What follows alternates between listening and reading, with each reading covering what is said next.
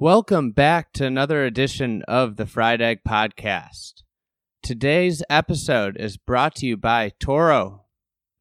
We are really excited to announce our new partnership with Toro Golf. We share a mutual admiration of golf course superintendents. Superintendents are among the most important and influential people in golf and really are thought leaders. I mean, these guys are scientists and they keep the golf courses in great playing conditions. And we're excited with Toro's support to create this monthly superintendent podcast series. So it's going to be our goal to deliver, a informative, thought-provoking podcast that highlights a lot of the greatest superintendents and most interesting voices in the industry. Today's episode is the first one, and it's with Blue Mound Golf and Country Club's Superintendent Alex Beson-Crone. Thanks especially to Toro. They obviously are big supporters of superintendents across the country and world and are supporting us by helping us do this podcast, which we've wanted to do for some time. So without further ado, here is Alex Beson-Crone. I miss a green, for example, I'm already upset. When I find my ball in the bunker, I'm really upset. And when I find my ball in a fried egg. Fried egg. The dreaded fried egg. Fried egg. Fried egg. Fried egg. Fried egg. Fried egg lie, I'm about ready to run off the golf course.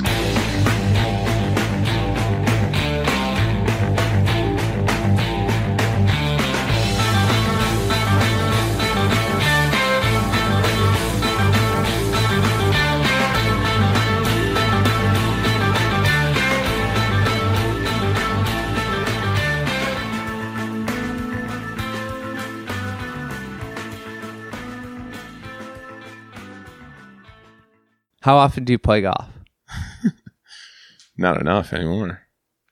I would say on average, I'll try to play like 20 times a year. I would play more if I didn't work and have a wife and 3 kids. Yeah, that's hard. Yeah, it is. I mean, we spend a lot of time out working, and by the time I'm done, the fruits of my labor are probably best served just keeping a marriage together and going home and hanging out with the kids. One nice thing with being a superintendent is you, not always, but you can be done earlier. So you get more afternoon time with kids than like a guy that say commutes into the city and gets home at 6:30 or 7. Yeah, this year was...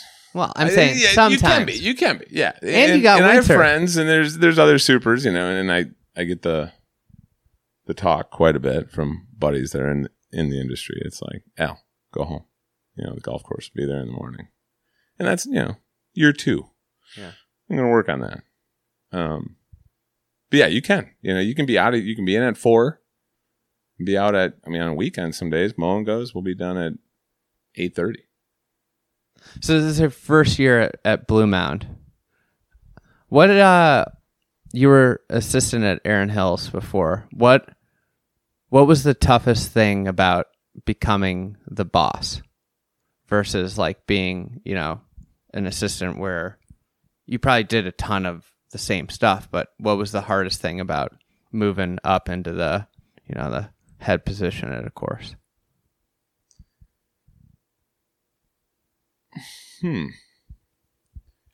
Honestly, the transition was, Zach, good friend and buddy, he and my old boss at Erin gave us a lot of autonomy. John and myself, we got to do a lot. We do a lot of the morning meetings and help with setup and agronomic plans. So a lot of that was different. It's checking my mailbox for invoices and for instance, and we just did this huge bunker project, pretty big, and budget's due at the end of the month. Early order for chemicals is due. It's I got a long week in the office, and that's what's tough. It's tough because I want to be out there. I'm a working superintendent. I'll mow tees, rake bunkers, do it all. Really, I don't really care for spending time in the office too much, and I think that's been the hardest transition. Yeah, I see that too. With my business as it grows, I have to do so much more business stuff. And I like making the content. So it's right. That's the fun stuff. Exactly. And same thing. You like doing the golf course stuff. I mean, that's why you got into it, I assume, right? Yeah, no, exactly. And like if I just had to do like the office side of it, I know there's some superintendents or directors, let's say, that literally wear like sport coats to work. I could never do that. I think I would do something else. That just doesn't. I mean, and I'm not saying maybe when I'm 60, that might be appealing, but. Yeah, you gotta be careful. You can't, shut off potential, career progression. So the USGA calls and says you're running everything from an agronomic side. You'd probably have to wear a suit and tie. I don't know if that guy does that for the USGA. I think he rocks a polo. Polo, yeah. It's you're from Madison. How did you first get into the game of golf? I got an older brother and dad that loved the game. I mean, every trip was golf trips. I mean, literally every family trip we took as kids was. And at the time, architecture wasn't like a big thing. So it was like, ooh, the Golf Digest places to play. It was like, this place is 4 stars. We'd only, my dad would be like, we're playing 15 stars this trip. It's like. And now I look at some of these courses, I'm like, maybe not my cup of tea now, but that's how I got into it. I grew up. I actually didn't grow up next to we belonged to a course in Tacoma, which is a bend-a-low and fun track. And my brother was maybe not scratch, but he was a good golfer. And my dad was a single-digit golfer, and it was, we'd go play like 18 and then rush home for dinner, and it was sweet. Yeah. I always liked, my favorite growing up was playing the 9 after dinner. Oh, the best 9. Best 9, yeah, by far. So you're playing a ton of golf as a kid. When did like turf enter your life? Kind of by accident. I never had a desire to be a golf course superintendent growing up. Not even like an inkling. And I was taking some time off from school at UW. I was originally going to school for landscape architecture. And just the super at Erin Hills at the time just kind of ran into him. He saw my hat. I think I was wearing like a Black Wolf Run hat. And he was like, we're building this golf course down the road. It's something special. And we're looking for guys on the crew. So this was probably July of 2005. I remember because my birthday was August 4th. I started on my birthday. 2005 at Erin Hills, and they were doing construction. I mean, I think only half the holes were seeded. Picked a lot of rocks, broke a lot of equipment, and had a blast. I mean, it's just like the time of my life. We were working like, 70 hours a week, rolling out the straw blanket, and literally just having a blast. And really haven't looked back since. I went back to school at UW, and Zach really mentored me throughout. He would involve, I was just a crew guy. He would involve me in stuff I was like, this is fascinating. You went to school wanting to be an architect, and then you took that job, and you're working on a construction site. Originally, when you took it, were you thinking, hey, this is going to be my kind of means into getting into architecture? Or were you just kind of taking it to figure this will be cool to do? Kind of just this will be cool to do. Me, I was a lot different at, I guess, 20. Yeah. And I'm at 36. It was just like, hey, can afford my own apartment. And I was happy. I mean, it truly, and it kind of has always boiled down to happiness. If I'm happy at work, and I'm at work a lot, right? Or at a minimum, I'm at work 40 hours a week. I mean, that means something. So, yeah. I had no intention really of even going back to school for that until like probably 3 or 4 years later. What was, the Erin Hills build? There's obviously Gary D'Amato wrote that huge thing about, kind of the story of Erin Hills, and I think everybody probably glanced at it or heard a lot about it when the U.S. Open was happening. But what was it like the early days of Erin Hills? It was pretty wild. I mean, I lived on site, and Bob was heavily involved, Bob Lang, the original owner. there would be nights where he'd like come knocking on the door and be like, I tipped the trailer in the marsh on 3. I'm like, it's 8:00 on a Sunday night. And it's supposed to be my day off. He was out he'd there? be out. Yeah, he'd be out. He'd love to go out and like mow out holes. And, I was a much better golfer then. I mean, it was kind of right after I was close to scratch. And so he would be like, oh, you hit, like, can you get out of this bunker? And I'd be like, barely. And he'd be like, all right, let's go deeper. And I was like, what? Okay. I was just kind of oblivious to course. I mean, I really was. I was truly oblivious. It was cool to be, as a crew guy, be, involved in that kind of stuff. But it was pretty wild. I mean, eating lunch. I remember going to lunch with like Ron Whitten, and he was on site a lot. Mm-hmm. Going to the Erin Inn and grabbing some $2 hamburgers. I have really fond memories of it. I truly do, because it was fun. I mean, it was something I never thought I'd do, never thought I'd be involved with, the build portion of it. Mm-hmm. And there was only like 6 of us too, so that I had to do all kinds of different stuff.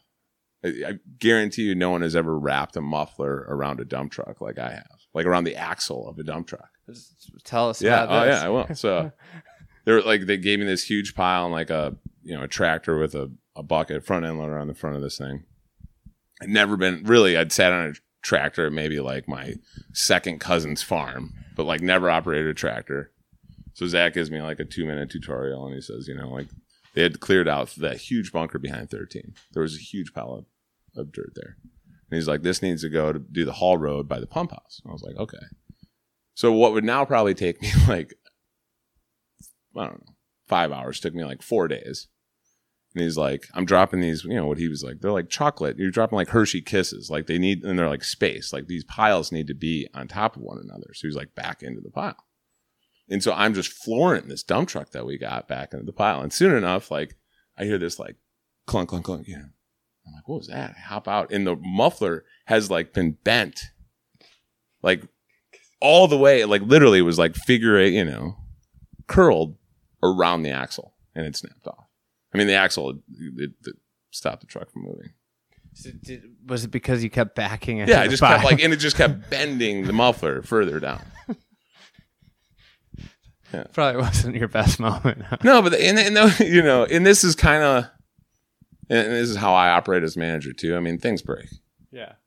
Right? Like guys will be like, oh, something will happen, grass will die, things break. And it's not that I'm lax, or it is that I'm lax, but it's not that I'm like lackadaisical. Like, I don't really care.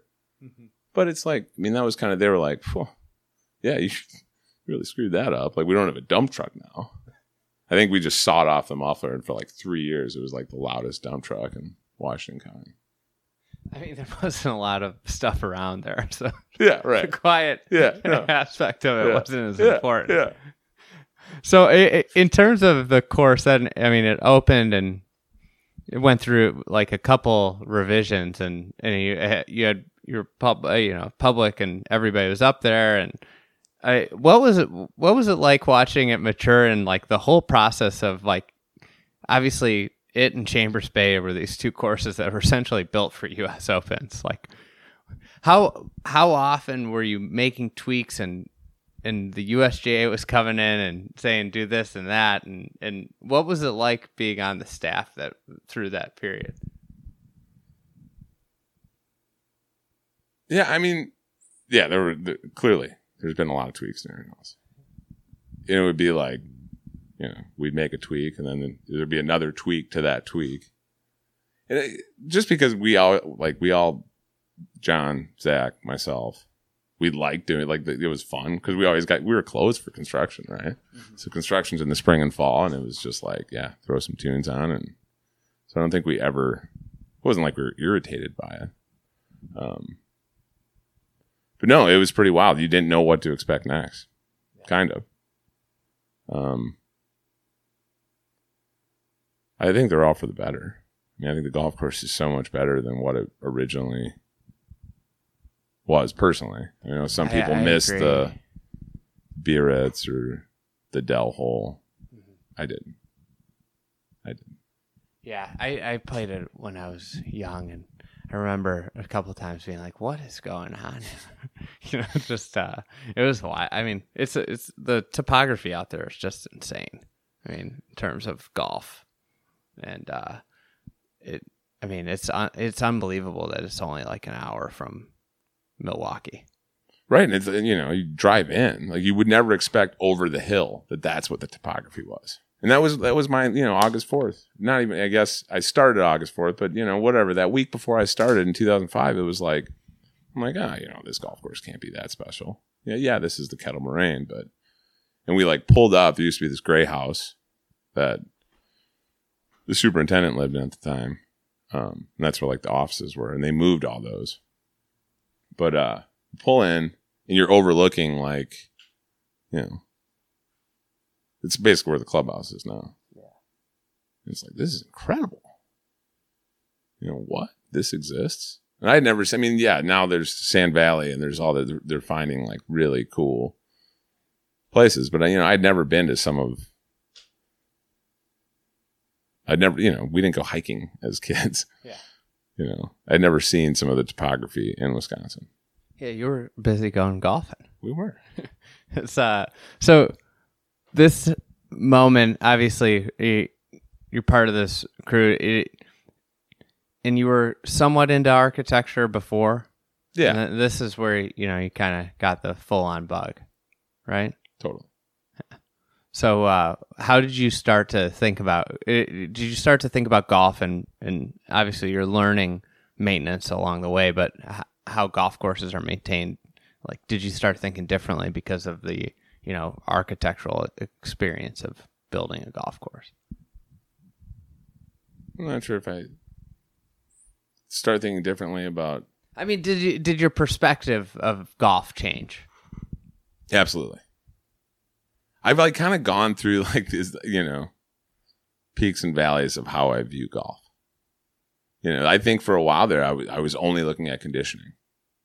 I'd be like, well, we do this. Or I'd go somewhere and be like, we don't do this. We need to do this. And I couldn't just enjoy it. Like, truthfully, like for probably 5 or 6 years, couldn't enjoy golf the way I used to. Mm-hmm. I definitely, at that time, we probably in I think John Morris had started in 2011 at Erin Hills as the competitions director, and his relationship with obviously golf club. He introduced me to a lot of stuff that I'd never heard before.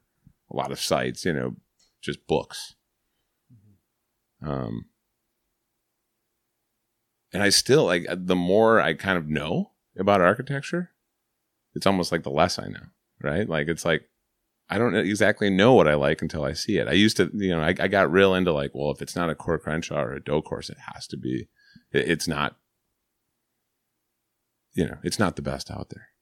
It's funny how that works. Like I read like my old stuff now, and I'm like, God, I was so confident then, and now like I'm like sure. I don't know if that's right. Yeah, it's funny how like your perspective kind of changes, and there's so many different facets of architecture too. Right. So this is a good point. The more you know, the less you know, almost. Yeah, I don't know if that made any sense. I feel like I'm it does. talking in circles, but I'll never forget. I had a buddy who was a superintendent, and we were out at a course, and we were talking with somebody else, and the guy walks away, and my buddy goes, now that's the guy.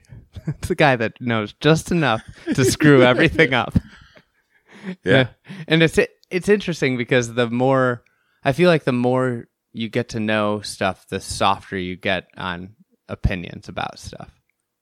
Yeah, because my opinion now is I might hate it like a year from now. Like we just had Bruce Hebner here to do some really cool work. And my opinions going into it were very different than what I thought, maybe not very different. I mean, we had the 4th hole, the Alps. In the short, the 7th, we were going to do the Mound. And I was like, but I thought it should look this way. Mm-hmm. And he was kind of like, I'm going to do it this way. And I was like, oh. But he was 100% right. It's incredible. I mean, like, and that guy knows 100 times more than I do. Yeah. It's kind of cool though. Like, I enjoy being. I always, in recent years more than ever, I enjoy like just being wrong. I love when I get tricked, especially if I'm seeing somewhere the first time. If I'm playing and I'm like, oh, this is where I definitely want to be, and I hit it there, and then I realize like, oh, this is not what I thought it was going to be at all. Yeah, and it's like right? that. Those are the best moments. I think it's like when you just, when you're wrong about what you think about something. Or even like, you're wrong about how something looks, like that's not going to look cool. That looks way better. You see it and you're like, oh yeah, that was right. I'm glad we did that.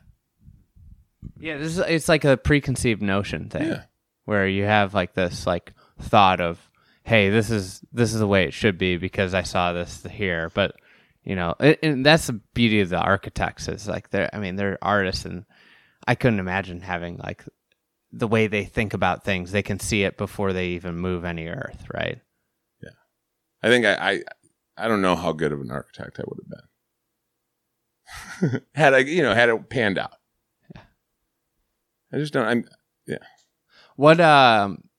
What you said you read a bunch of books. What are some of your favorite books that you've read?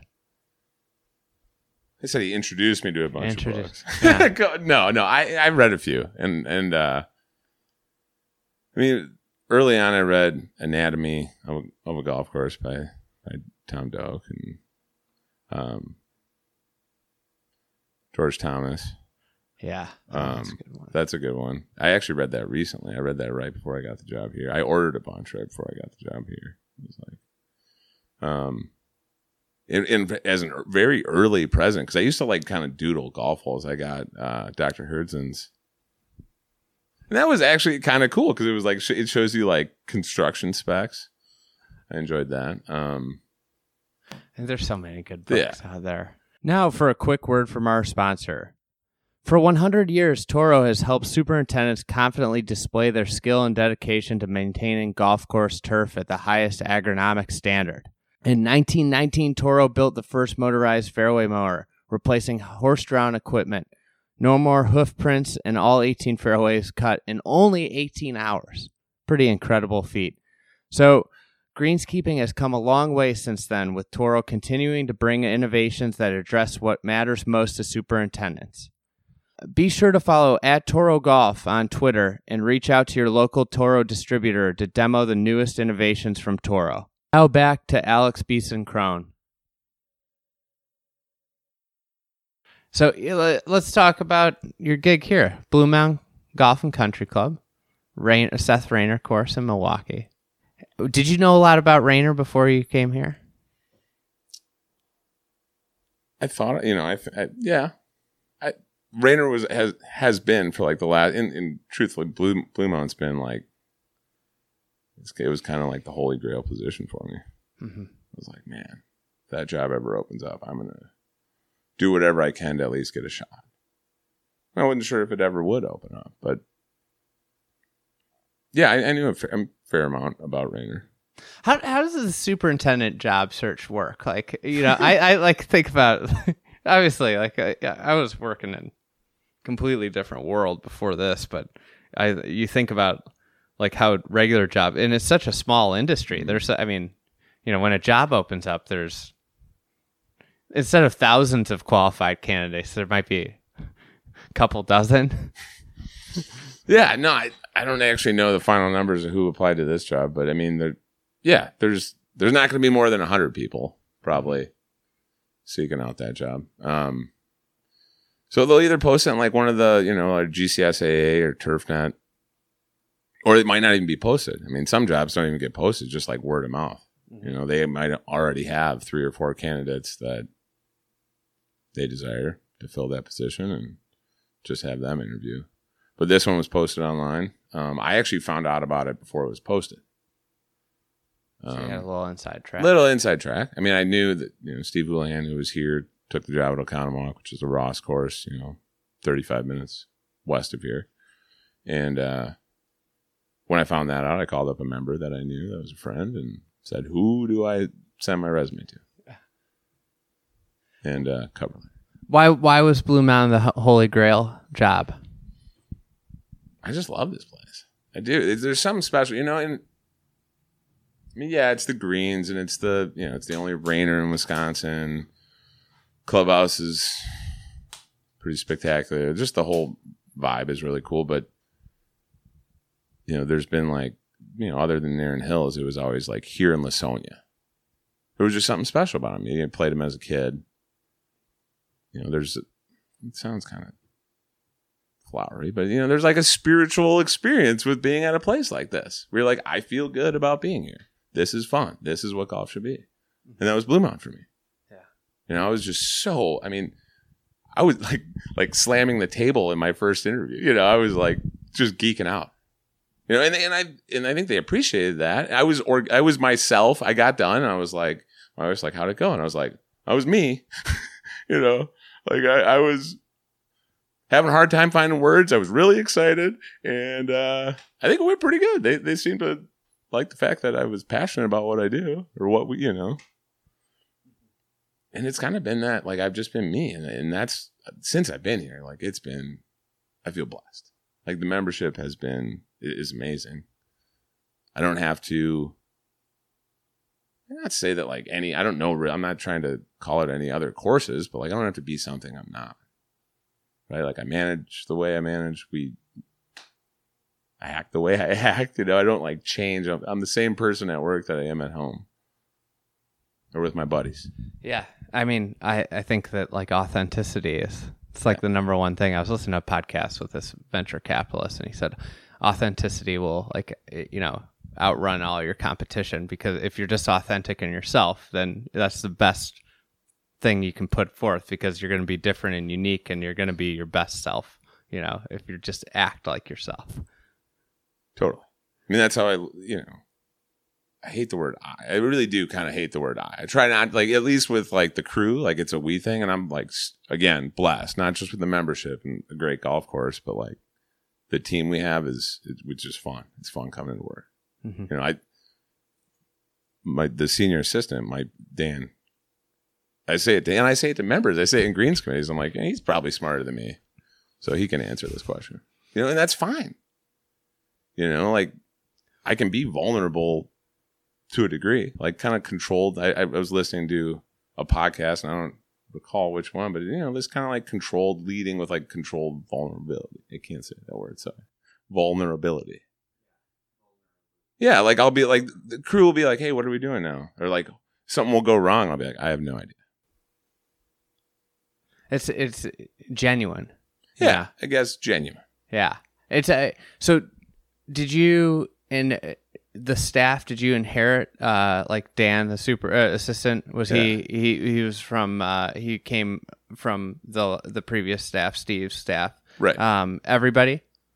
For the most part, yeah. It's Dan Vodders, our senior assistant, and then Steve Ems, who got promoted to be the assistant. He was an assistant in training, and he's, just in the kind of a segue here, but the other thing is they're just good people. They're good dudes. Mm-hmm. That's I inherited a really cool, good group of people. So yeah, everyone's pretty much the same. Our assistant mechanic, Kyle, I worked with at Erin Hills. He got out of the industry, and he's kind of a crew foreman. The guy cut cups he did it all at Erin, cut cups for the Open. And then we actually just brought on Brian down at Shore Acres. Was like, hey, we got this guy, Matt, that, super hardworking, right? You need an assistant? I was like, I'd always take another assistant, right? And so I went. I have a super supportive greens committee, greens chair, and club president, and I was like, we want to do some really cool things, especially with these bunker projects. We need help. We'll take it. We need skilled bodies. Yeah. And we hired him on October 1st. So there's 3 assistants and assistant mechanic, and our mechanics can fix anything. Is it tough coming in where you have a staff that's done stuff one way, and introducing new procedures or methods, or Yeah.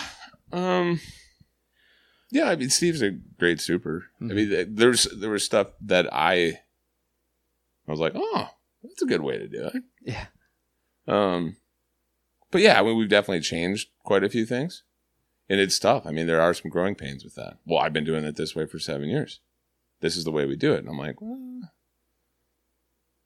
you know, that's only happened a few times. I think like the buy-in. I mean, one thing that we try to do is just like why we're doing something. That was something at Erin that, you know, I kind of learned from Zach is like, it helps. Even it helps like the high school guys, you know, if you tell them to rake a bunker this certain way or do whatever, mow a green, you know, it's like, you just tell them like, no, do it this way. It's like, no, well, why are you doing it? It's like, well, because you're going to get contamination. You're going to get soil in the bunker. You're going to bring sand out and then see that over there where the bunker's like shrinking. That's why we don't do that.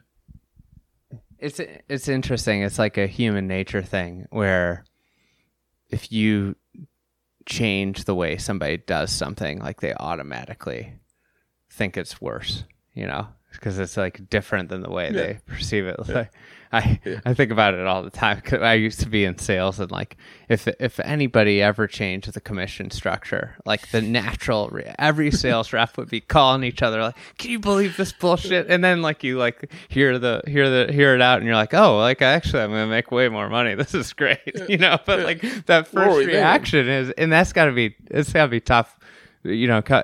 I mean, coming in and having like if you change anything, people automatically are like, "Oh, well, this new guy's changing up everything on me." You heard a little bit of that. Yeah. You know, some of the guys, especially the guys who've been here for a long time, but I think they were, you know, buy in. I'm huge on culture, right? I just want people to feel part of. And I knew how, when I was a crew guy and assistant, and even now, you know, it's pretty flat hierarchy. Mm-hmm. There's times where I'll go to guys and be like, "Hey, how do I do this?" I have no idea. Like, we didn't have this many trees at Erin Hills. We had like 3. Is there a better way to blow these leaves? You know, this is not working the way I'm doing it. And, you know, just learning from guys. And I think guys are like, is he really asking me or is he messing with me? And it's like, no, I'd like a little tutorial on this. It probably helps a ton being like what you said off the bat, like you're a working superintendent, you're out there doing everything. That's got to help a ton because then, you know, people feel, oh, like he's out here working his ass off too. Yeah, I mean, that's just like what we came from, you know. Like we were, and that's what they said they wanted, and I can assure you, I think they're getting that. Like I feel like on the days that I got like meetings, or we got, you know, once a month we have our greens committee meeting. So, and I'm a procrastinator, so sometimes I'm writing my agenda like 32 minutes before the meeting. I'm like, oh. The first one I did like these pretty elaborate. The first, second, maybe the third one I did like these really elaborate. It took me like 40 hours to make. Like all night long I'd be up making these PowerPoints, and yeah, I'm tired. It's like, you know, it's October now. Like I've been working, you know, 70 plus hours a week. You got winter. This is gonna be like a 300 word agenda, and we'll get through it. Well, you got winter, you know? Yeah. We got a busy winter ahead of us too, though. Yeah, that's true. So let's talk about year one. What have you been doing? I came here, what is it, 3 years ago, and it's so funny because like I wrote about the course, and I talked about trees, and I talked about one tree on 18. I singled it out. It's got to go. And I can't tell you how many messages I've gotten in the last 4 months. You know, you got to come back. The tree's gone. The tree that you talked about is gone. And but what have you been up to the last now 10 months? 10 months. Yeah, I mean, Dan kind of took down quite a few trees. That was all winter, and that was new to me. I mean, like I said, there weren't a lot of trees in Erin Hills. We've just been focusing on playability. Like, bottom line, like there's areas that we have neglected that maybe perhaps weren't neglected before. I mean, like clubhouse stuff, or just really trying to hammer playability, trying to break there's a disconnect right now between approaches and greens. Like we feel like we got greens where we can get them firm. We've been focusing a lot on approaches, just fine detail stuff, learning. I mean, I felt like the first 6, honestly, I felt like until like probably middle of September. I mean, we were getting better throughout the year, but middle of September, I was like, I'm beating our heads against the wall trying to get, say, green speed firmness up. At least we figured it out at some point. What have you been doing to kind of firm up greens and work on the approaches, getting them firmer? Primarily water management. A lot more hand watering. Adjusting irrigation heads, turning off irrigation heads, sand, poking holes. I guess, like the common golfer, they always are, aeration's like the worst thing you can say to them about a golf course. What does it do, like, to promote firmness? Because, like, obviously the immediate result is it softens everything and it makes it really hard to putt. So, like, in terms of long-term benefits of aerating and getting the sand in there? Yeah, I mean, for us, especially on approaches, greens are organic matter. What you're looking at is organic matter. Like, what is our content? What's like too little, and you're going to have traffic issues. You're going to have bare spots, which some bare spots firm kind of comes with the territory of firm and fast. But on approaches, we've been trying to just get some of the thatch out and getting. There's different sands too. If you put beach sand in, if you put in, like, the analogy Zach used to use, you have like different shape sand and different, So the sand that we're using is called 2340. It comes from Wapaka, which a lot of the Midwest gets their sand from, and it's really helped to firm up greens and approaches. Because we were talking before this, like, the hardest thing for me to watch is that, like, 2 weeks where holes haven't healed on approaches, and say greens are firm, and you just watch them balls plug in the approach. Yeah, soft approaches, firm greens is the hardest thing to play in the world. It's impossible. You just feel like you have no chance. We had a few complaints with that, and I get it. I'm a golfer, and I try to manage. We try to manage from, like, a golfer's perspective. Yeah, I think that's an interesting thing. Rather, managing from a golfer's perspective rather than an agronomy perspective, or is it a balance kind of? It has to be a balance. It's hard. Like, for instance, if we want to present the best product to members or guests, or say we have a big outing, I mean, there's going to be certain things that we kind of do our calendar gets adjusted based on certain things. Like, we're not going to air fry approaches the week before our invitation.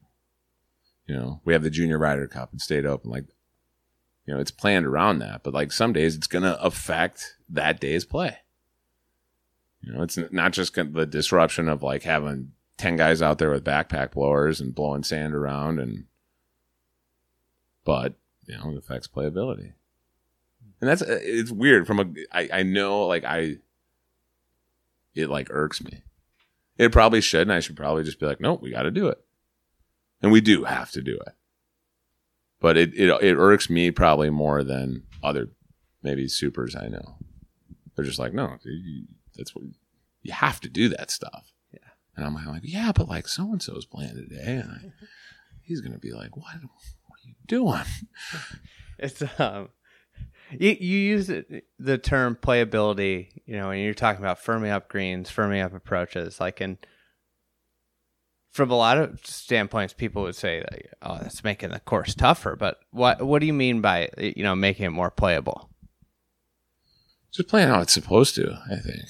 Like the Biarritz, it's a small green out here. Like, I never hit that green. In, like, the 20 years I've been playing this, I think I've, like, never parred hole 3. It's a hard hole. It's a hard hole. But, like, if there isn't consistency, if one day they're soft, one day they're firm, like, how do you play that hole? Do you land it 10 feet short of the green? Do you have to carry it onto the green? Do you land it 20 yards short and run it through the swale? Like, that's what we're talking for playability. Consistency and giving different shot options too. I mean, playability doesn't always make the course, it's just shot options. Like, how cool is it to think like, well, I can bump this in there, I can fly it in there, I can play it way up on that slope. That's fun.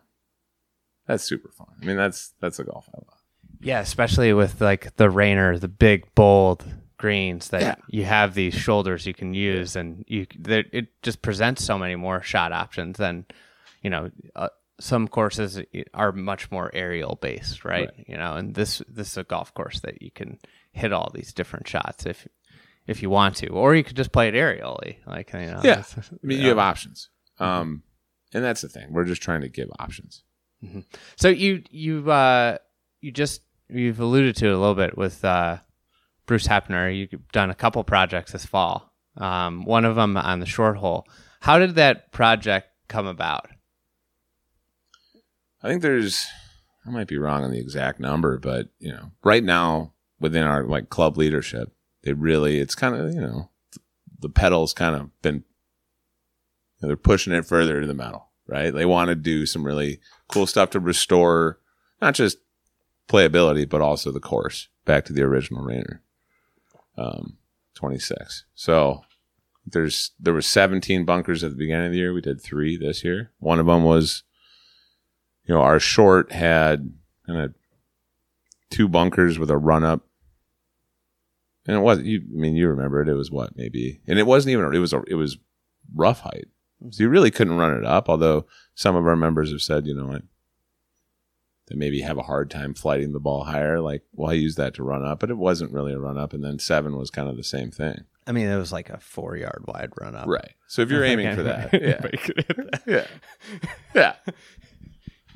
It's funny. I mean, that is like one of the things about the short hole. Do you hear that? Yeah. I mean, the thing about the Raynor McDonald short hole is like, it's funny because everybody loves these short par 3s, but they are like, as far as like in terms of play, like you have to hit a high lofted shot in. That's the only shot option. That's all you got. Yeah. So you have the old aerial 37, and then did you have old photos to go off of? We did. Well, we did on 7, the short. We had 1. Where did you? Have you seen it? Have I showed that to you? The 33 picture? Yeah, I think from 1933. So Mount Mary's, which is a women's college, is in the background. I mean, it's pretty spectacular, and it's crazy how close, how good Bruce is. That other than the trees, and I don't think Mount Mary wants me or Dan or any of our team going cutting down trees on their campus. But yeah, it looks. So the club is, you said pushing the pedal down a little bit more, but in terms of the restoration plan, you kind of guys are just tackling projects every year rather than doing, I think that's the plan. I mean, when I came in originally, we were going to do 3 17. There's cross bunkers, more just visual. 1 in the swale, maybe 100 yards out on 3, and then kind of the same thing on 17, and then we're going to do 18. 18. Like, I asked Bruce, another kind of a funny story, just young superintendent, not at, it was like a total panic moment, but this bunker we did a lot of construction at Erin Hills. Been involved with a lot of bunker builds and drainage, and it's obviously Erin Hills, you have slopes. You can drain. It's not as challenging to drain. Well, we had to do like this kind of levee system, and I'm a little in over my head on this, like right starting. I'm like, what? How are we going to drain this thing? Well, we're hitting, Erin Hills was also built in 2005, 4. We have as-builts for everything. We have like it's right behind, over your shoulder. There's like this hand drawn from the past 4 superintendents. And it's like, there's no drainage going through here. Well, we're hitting everything. Pulling out old concrete, clay tiles, metal, Probably some of the original stuff. Right. Oh, totally. Which at the time, now when we find it, I'm like, oh, cool, let's repair that. It probably works because Raynor was brilliant at that stuff. He was an engineer. But at the time, I was like, what is this stuff? Just freaking out. So I call up Bruce, and he left. We go to cut drainage. We have this little excavator, and I'm in there digging drainage. And like water is just pouring out everywhere and flooding our bunker. And I call it Bruce, like within like 30 seconds of the water. I'm like, Bruce, there's water coming out everywhere. He was like, well, man, I don't know what you want me to do. I'm at the airport, man. Hell, I was like, okay, all right, bye, And I turned to Dan. I'm like, I have no clue why I just called him. Just freaking out. But we figured it out. It's one of the best draining parts of the property. We just repaired some of the old drainage. Drainage has to be tough. I mean, completely different soil. Like, Erin Hills is really sandy. Oh, Parts. I can tell you Erin Hills is not all sandy. But, yeah, completely different. And there's huge hills that you could just, the water just, know right where it's going. Yep. Like and versus Blue Mound, you've got some nice movement in it, but then there's some flat spots. And how have you kind of tackled some of that? I mean, we haven't done as much drainage this year. I mean, that's kind of the plan. We did these bunker projects and we saw some equipment here and we want to tackle some kind of trouble spots. But I mean, on 18, we did and I don't know if it'd be a levee system, but basically we had no fall. And by no fall, I mean, it's pancake flat up by the clubhouse there. So we drain, the bunker was deeper than where we needed to drain to. There's no way we could we were basically going uphill to a drain line almost. I mean, it was 2 inches down. So we'd run it into a big sump or a big drain, and then it would fill up that pipe, and then it would go down to the next one. And we kind of did that. And I think that it's proved to be really successful there. I think in spots, we'll just drain into the creek line that runs through the property. But it's tough too. I mean, we're bordered by roads. At Erin, it was we're bordered by a marsh on 3 or 2. Yeah, just draining into the marsh or draining into the wetland on 13 or just off property into the native. Something I've always wanted to do. I'm very fascinated with drainage. But punch bowl, the Raynor punch bowl on hole 8. You ever just stood out there when it's dumping rain and watch the water just run out of that? I think it's one of the most amazing things in the world is how this guy in 26 figured out how to drain a punch bowl on bad soil. No, and I have. I've on a lot of them. Some of them have we have some what they call collar dams where water just sits on the collar, which we've also addressed and will address more. But yeah, I mean. It's crazy. You go to Chicago Golf Club. Have you ever seen that big? You've seen that big drain on 18. That's the most fascinating thing I've ever seen. Anywhere. Yeah, I was talking to Scott. He's like, I don't even think we could do this today. No. And this thing was built in. It's beautiful. It's 25. Yeah. That was 25, and he doesn't think they could do it with modern technology. I'd never seen it until the last time I was there, and Scott's been just another awesome mentor, and he's awesome because he's just so passionate about everything. He's it's just not the coolest thing you've ever seen. It might be. This is a story. Chicago Golf strains. Yeah. It's what you talked about him being a mentor, being a younger superintendent. How helpful are area superintendents and other superintendents around the country? Super helpful. I mean, I have no, I have a few quotes that run through my head pretty consistently, and my favorite quote of all time is humility is remaining teachable. And I just love learning stuff. I mean, I know so little compared to even and it's not necessarily from the Chicago Golf Clubs or the Erin Hills, how much you learn just from, there's a lot of guys our vendors. A lot of our vendors were superintendents.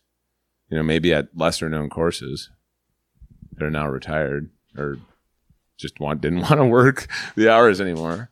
Just learning from those guys too. Everyone's been super helpful. I've called on probably 25 different supers this year. And they're just they're generous, with their time and knowledge. That's the part about I really dig about our community of superintendents, at least within this state, and people I met, working in Erin Hills. Is people are really generous with their time and really generous with, their intellectual property. Yeah. That's, I mean, getting to know supers is the best community of people, Yeah, there's some good people. Yeah. Good salt of the earth people. Yeah. It's, so you've taken down a good amount of trees, and obviously that can always be a hot topic at clubs. But, how's the member reception been over the last like year with the tree removal? Yeah, really positive, like resounding. Maybe other than one person. I really like that tree on 18. It was a beautiful tree. It's like but it blocked half of a really cool green. That green's awesome, by the way. That might be the coolest green out here. It's not it is awesome. But that's the thing about these greens, though, right? Like, I'll be on a hole and I'm like, this, like 15. 14, or 15. 15 greens, unbelievable. Yeah. The right side. Right? Like 15, I was kind of like, someone asked me, like, what are your least favorite holes? I'm like, I don't know. It's hard because the greens are all great. It might, See, I think that's the best. One of my pet peeves, like, people ask, what's your favorite hole? I don't give a response. And it's like, well, that's a really great golf course. But I think like the best, like great golf course is the best question is always to ask what's the weakest hole? Yeah. And it's like that. Because then you start like talking and in like really great golf courses, a lot of times you're like, well, I don't know what the weakest hole is. Like, it's like you feel like bad saying a hole's weak. Right. But I think 4 was our weakest hole. Until you got the chain. Yeah, I would agree with that. I think, I look at 4 differently now. I mean, it's only been a week. But I'm like, oh, yeah, 4's got something. Because the green's cool. Yeah. It's it reminds me a lot of Country Club of Charleston's Alps. Like, it got flattened. And it's like there also you're like, oh, well, this probably was really cool. And I know they like are planning to restore it in the near future, but it's like it's just funny how like things like that happen. Like it's like just the blindness. Yeah. It's just flat and it's great. Mm-hmm. It's what future hole that you haven't gone to work that you think has the most potential that people, maybe members or other golfers that have played at Blue Mound don't know could be really cool. Like most room for improvement. I'm just stumbling all over my questions here. No, you're good. This is good for me because I stumble. My responses. People I think mumbling. Yeah. Like, who are these two mumblers? What is this? Can't understand a word these guys have said. Are you even gonna is this even gonna make it? This will make it. This will stay in. This is quality. Yeah, I just feel like we're talking. We talked for an hour before. You know. Exactly. This is basically just an extension of the earlier.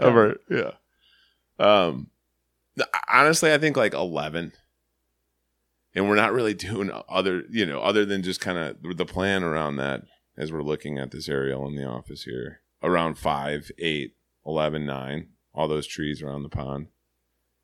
I think it's going to be so cool once we take them all down. That's the thing I noticed most coming back was like, I remember I wrote in my article about like how like when you get to see an architect on flat land, like and then like by removing some of these trees, like the vistas have opened up, and you're like all of a sudden like, whoa. This land's actually really got some interesting stuff going on. And like that of 11, 12, 8, all those holes in there play over really nice ground. And it's like, then it's just, you look, it's like, well, Raynor just like used all of his tricks on the flat land, which is like 1, 2, 3, 4, 17, 18, where he put, but like that other half of the properties like got like, and what removing the trees is doing to me is like it's opening up, like it's the property's becoming much more like muscular. Like you see these like the rolls and then you see the greens all over the place. And I mean, like in one spot I remember looking, I can't remember where, I was like, holy cow, like there's that bunker in the distance and it matches up, and it's like all of a sudden you're like, yep, that makes a lot of sense. It's like some Robert Hunter stuff, right? Mm-hmm. Yeah, no, it should be it should be a good, productive winter, and I'm really excited for next year. I'm excited for next year too because I just feel like we figured out a lot of stuff ergonomically. I imagine, like in a way, like as a super, like it's probably like people buying a house. You go in, you get your like inspection, And then once you own it, you're like, oh shit, there's a lot of things wrong with this that I didn't know. Or like there's a lot of things and it's just, for the first year, you got to feel like you're just learning the property. Yeah. And I can fully relate with that analogy. It is exactly like that. Like we had, it dawned on us. Well, we just bought a house and we're like, were our floors this squeaky when we walked in? So we're watching YouTube videos this morning, like how does, fix a, but yeah, no, it's exactly like that. Cause when I had no idea some of the potential issues, right? Like, so we drain all this water through our property from, 300 acres of kind of like commercial industrial. And this was a bad year for snow and ice. A lot of salt went down. And we had like a saltwater, it was like seawater, ocean water in our irrigation pond. No way. Oh, yeah. We had water tested and it was, 23 times what it should be to go on grass. So I'm freaking out. I mean, there's certain things like that you just don't think of until you're in them. You could have stocked the ponds with some saltwater fish. Totally. I guarantee you they would have lived this spring. This is off topic. Did you see the alligator that got in the Humboldt Park Lagoon in Chicago? No. You didn't hear about that? No. There's an alligator that got in like a pond in the city of Chicago in a neighborhood. And it cost the city like $35,000 to remove it. It was like a 2.5-foot alligator. They had to fly an alligator guy up from Florida to get him. Yeah, for a little guy. It was one of the craziest stories of the year. But you could have sharks out there. Yeah, this spring we might have. Yeah, we could have maybe had sharks live. But no, I mean we got that sorted out, and that's the thing. I mean, I think our grass is a little salt tolerant because it was either going to die from drought or die from watering it. Yeah, that's it. It's So you got year 2 and more rest. A little bit more. Yeah. I was here. I mean, like when the members are telling you like go home. Yeah. We'd be out like hand watering and like, I'll go home. It's okay. Golf course is great. Go home. And that's nice. I mean, it is a lot self-inflicted. Yeah.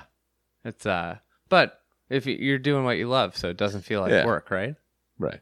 For the most part. I mean, there's certain days where I'm like, I would like to go home, but this green isn't doing so, it's silvery. I mean, that's got to be hard when you like, you get these big projects and you always feel like you're working towards it, but like it takes so much time to finish them where it's hard to put down. It'd be like, like if you put together a TV stand and like you can't stop putting together until it's done. Yeah. I feel like that would be if I was a super. That's how it is for us, and for at least me specifically for construction. And I think all the guys that are on our team were like, let's just bang this out. I mean, we worked, but it's fun. I mean, construction's fun. Yeah. You're building stuff, right? Like cool stuff. And not some Bruce Hebner's building it, but I mean, you're finishing it off. You want to see it with grass and sand and play it on. Yeah, Curtis James talked about how he loves it for his crew because it also breaks up the maniacal nature, or not the monotony, not maniacal. That's completely the wrong word. But the monotony, like that too. It can get kind of repetitive if all you're doing is just doing the same mowing. Yeah, you're just cutting grass. Yeah, right. Yeah. No, definitely. And that was why I always look forward to the fall at Erin Hills for building something, doing something. Yeah. All right. Well, we'll probably check in next year. We'll see how it's going. You're anytime. Yeah. But been a pleasure having you on. Thanks for coming on. Yeah. Hey, thanks for having me. This was fun. We'll look forward to seeing what happens in year 2. Yeah. Sounds good. Thanks, Andy. All right.